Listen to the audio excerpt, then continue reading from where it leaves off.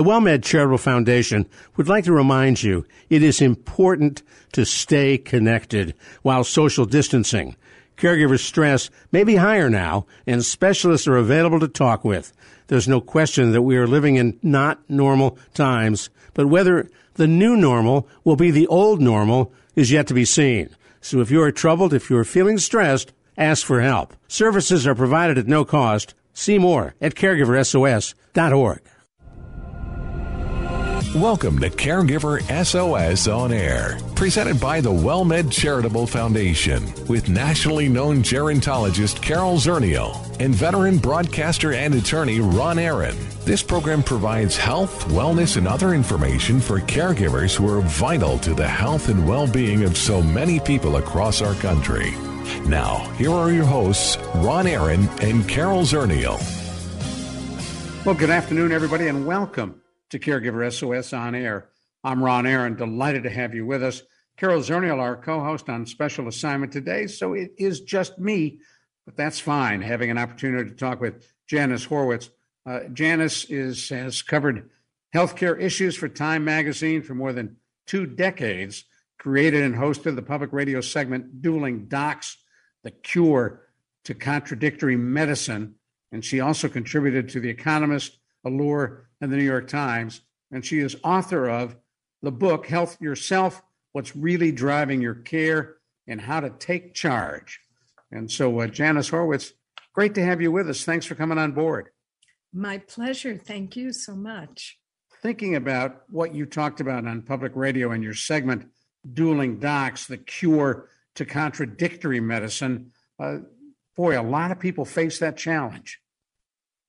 Yes, they do. The issue about contradictory medicine is, as we all know, there's a study one week that says something, and then the next week you hear the opposite. Whatever it is, hormone replacement therapy is good for you, and it will prevent heart disease and breast cancer. Oops, hormone replacement therapy may be related to an increased risk of heart disease and breast cancer. So it's very hard to kind of sort out where the truth is in these contradictions. And what I try to do in my book is make people sort of skeptics, like healthy skeptics, so to speak, so they know the right questions to ask. And once you kind of are able to navigate through the contradictions, you can end up getting better care. Now, some of the issues often are age-related. I can remember my folks, both the past, but their doctors were on a pedestal, and God forbid you question them. But as you get down to millennials and younger, it's okay to say to the doctor, how do you know that? I want a second opinion. Are you sure about that? Not something older folks, I think, are willing to do. Well, you know, you're exactly right, and you kind of have to thread the needle a bit, because doctors are people like you, like me, like the listeners. So they actually, consciously or not, treat patients who they like better than patients who they don't like or they feel defensive around. So it is important to ask questions, but you need to do it in a way that they don't think you're sitting there waiting to sue. So, never use words like libel, negligence, don't express anger. Make it a collaborative process so that you both are on the same side. And, doctors are increasingly used to patients asking questions, because these days, all demographics really, and certainly the caretakers of care recipients, search the web. So doctors know how to field questions. So the point is to kind of be kind, that you're all after the same thing. And there are other constraints, if I may go on.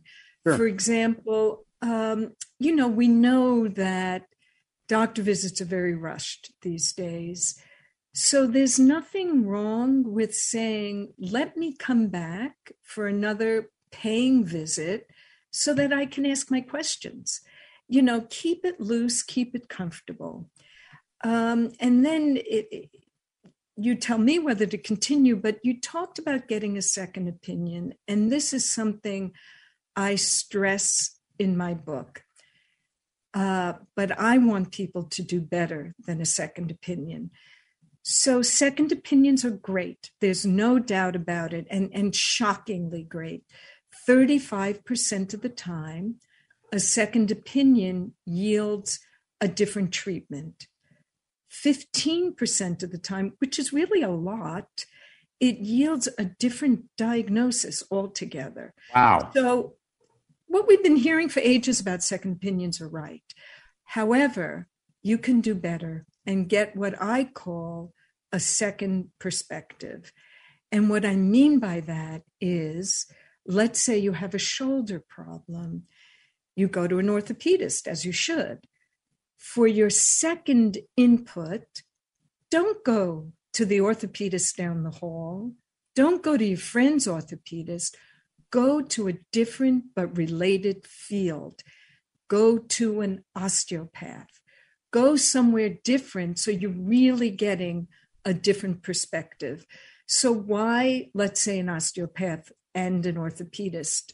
The reason is medical specialties each of them follow different guidelines. So the guidelines set up by the Medical Society for an orthopedist is different than the guidelines for an osteopath. They're trained differently and they see a different patient population. So you're really getting totally interesting, different stuff. And that's why I recommend for your second opinion that you get a second perspective. What's the best way to find that specialist to go to for that second opinion? Right. So it's the same way you get the first person, right? You ask your friends, you search online. Sometimes the easiest thing to do is go to a different institution. In other words, if your doctor is affiliated with XYZ hospital, go to ABC hospital and look for that different specialty in the hospital. It's actually really not that hard. I could give some examples. For a headache, you can start with your internist. Second opinion may be a neurologist. Third opinion may be a pain specialist. So keep it all stirring. And then I can anticipate a question, if you don't mind my Go ahead. anticipating, and that is, what do you do? We talked about the cure to contradictory medicine. How do you make sense out of the different opinions, right? Because you're probably not really up to date enough, or maybe smart enough, honestly, to... Now hold that thought. I'm going to come right back to you. I want to let folks know who may have just joined us. You're listening to Caregiver SOS on air. I'm Ron Aaron. Our special guest is Janice Horwitz. We're talking about issues involving your health, taking control of your health. Janice wrote for many years for Time Magazine, also hosted a program on public radio dealing with dueling docs, and we're talking about getting complementary opinions, perspectives on what an illness may be. And you just raised a good point, which is, okay, I've got these 3 or 4 different perspectives. What the hell does it all mean? In my book, Health Yourself, I talk about how to sort it out if you have different perspectives, how to make the right decision. And there are a number of ways. You really do need a sort of filter person, a family physician, an internist. You need a sounding board to say, hey, this person said this, that person said that. What do I do? And the other thing is, well, 2 other things. One is, you say to your second perspective, in the case I mentioned, it's orthopedist and osteopath, but the orthopedist said this. How do we reconcile it? So you can try to get the confounding information, have them play a little ping pong. Also, old-fashioned, get them to talk to each other. Say, can you talk to the orthopedist who told me I need surgery, and you say I need a massage? Can you guys work that out and like report back to me of the pros and cons? And do they often agree to do that? This is why you have to be a nice patient. You just have to. Doctors really respect thinking patients who allow them to operate in the gray area, right? A lot of doctors just go by the book. They go by their guidelines. They're afraid of wavering. They're afraid they'll be sued if they waver. If you can present yourself, as I say in my book, as a healthy skeptic, a kind, healthy skeptic, you'd be surprised what a relief that is for many doctors. That's why they went to medical school, right? To think through all these things and really help people. So bring them back to that place. Really good point. And I appreciate you making it. I want to shift gears and talk a little bit about ways in which we can protect ourselves with healthcare proxies and living wills, things that we often think of when it's too late to think of it. Exactly. That's exactly right. What to think about when it's too late to think about it. And what happens when it's too late to think about it is you're stressed out. So the goal for all caregivers is to reduce stress. We know that role is inherently, and if you're a relative, profoundly stressful, that you carry it around, you're worried every minute. So there are two specific things that are a pain in the neck, but you hold your nose, you get them done, and it will inure to you and benefit you in the long run.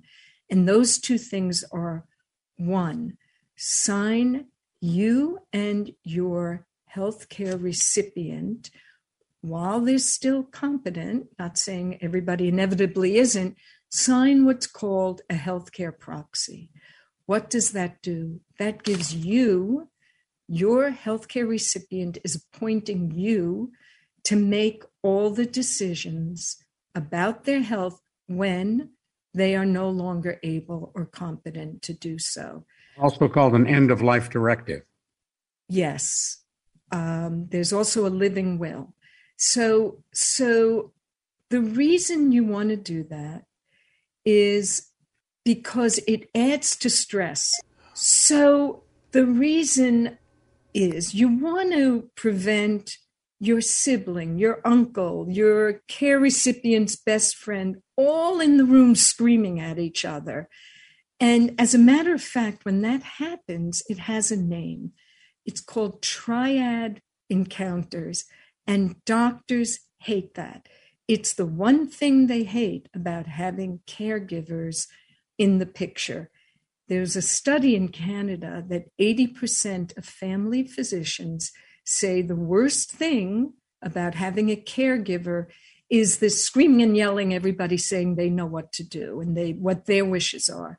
Now hold that thought. We're going to come right back to you. We need to stop here for just a moment. You're listening to Caregiver SOS on Air.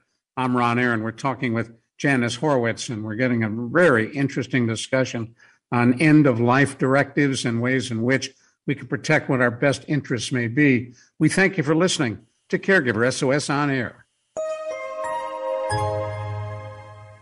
The WellMed Charitable Foundation would like to remind you it is important to stay connected while social distancing. Caregiver stress may be higher now, and specialists are available to talk with. There's no question that we are living in not normal times, but whether the new normal will be the old normal is yet to be seen. So if you are troubled, if you are feeling stressed, ask for help. Services are provided at no cost. See more at caregiversos.org. Hello, friend. Hello, friend. Really good to see you once again. Hello, friend. Hello, friend. Really good to see you once again. We're delighted you're sticking with us right here on Caregiver SOS on Air. I'm Ron Aaron, our co-host Carol Zernial on special assignment today, and we're talking on our Caregiver SOS on Air hotline with Janice Horowitz. She covered health for Time magazine for more than 2 decades, created and hosted the public radio segment Dueling Docs, The Cure to Contradictory Medicine, and author of the book Health Yourself, what's really driving your care and how to take charge. And you can check it out on Amazon.com and Barnes & Noble as well. And Janice, we were talking about all of the voices that end up peppering a doctor, from the caregiver to the family to the care recipient, and a study in Canada. How do you juggle all that if you're the healthcare provider?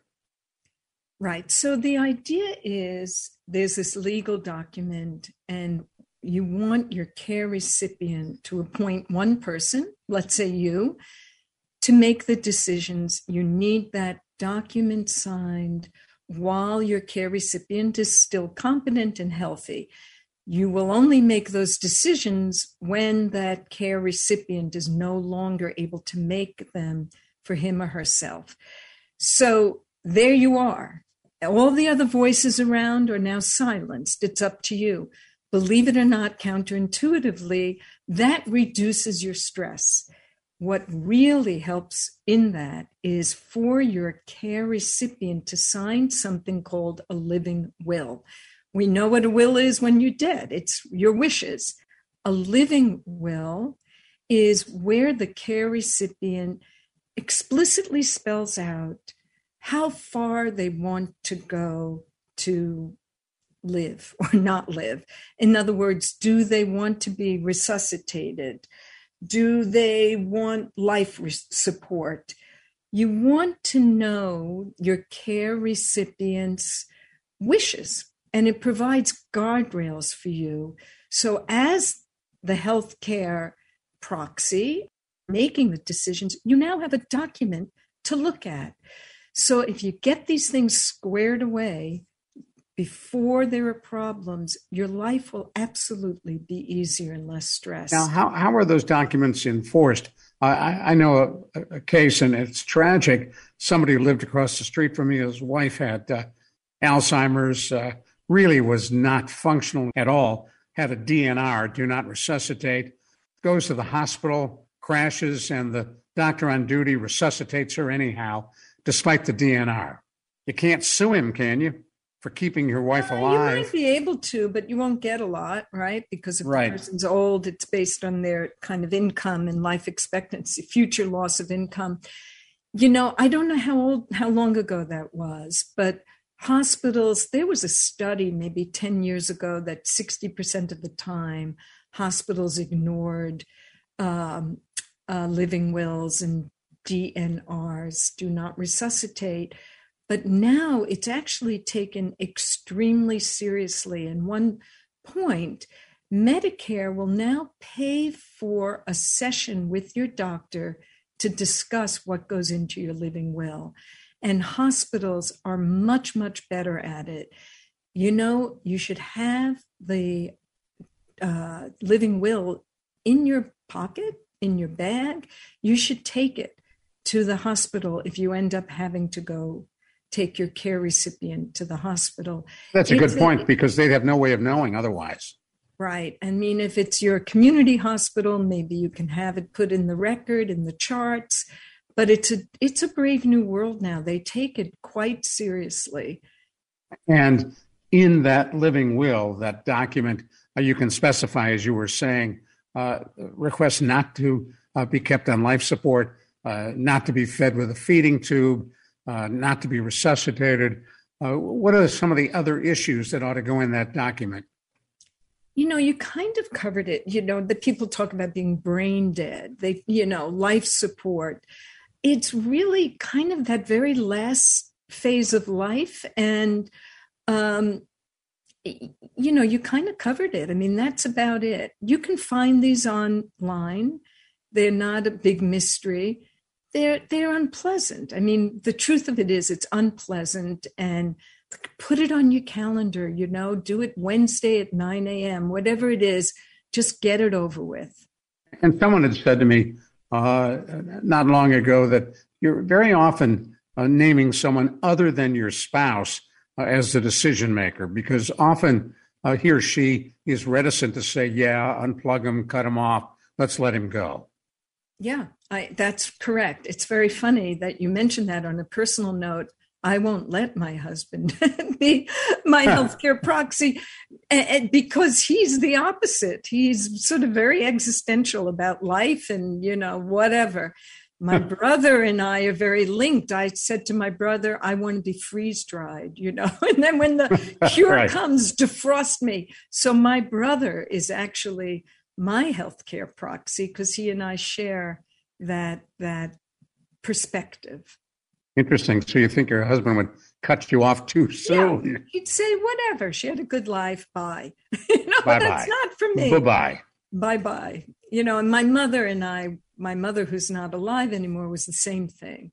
Every minute of life was just too precious to, no matter what shape you were in, to forfeit. But it's highly personal, and it's something you must respect for the person signing it.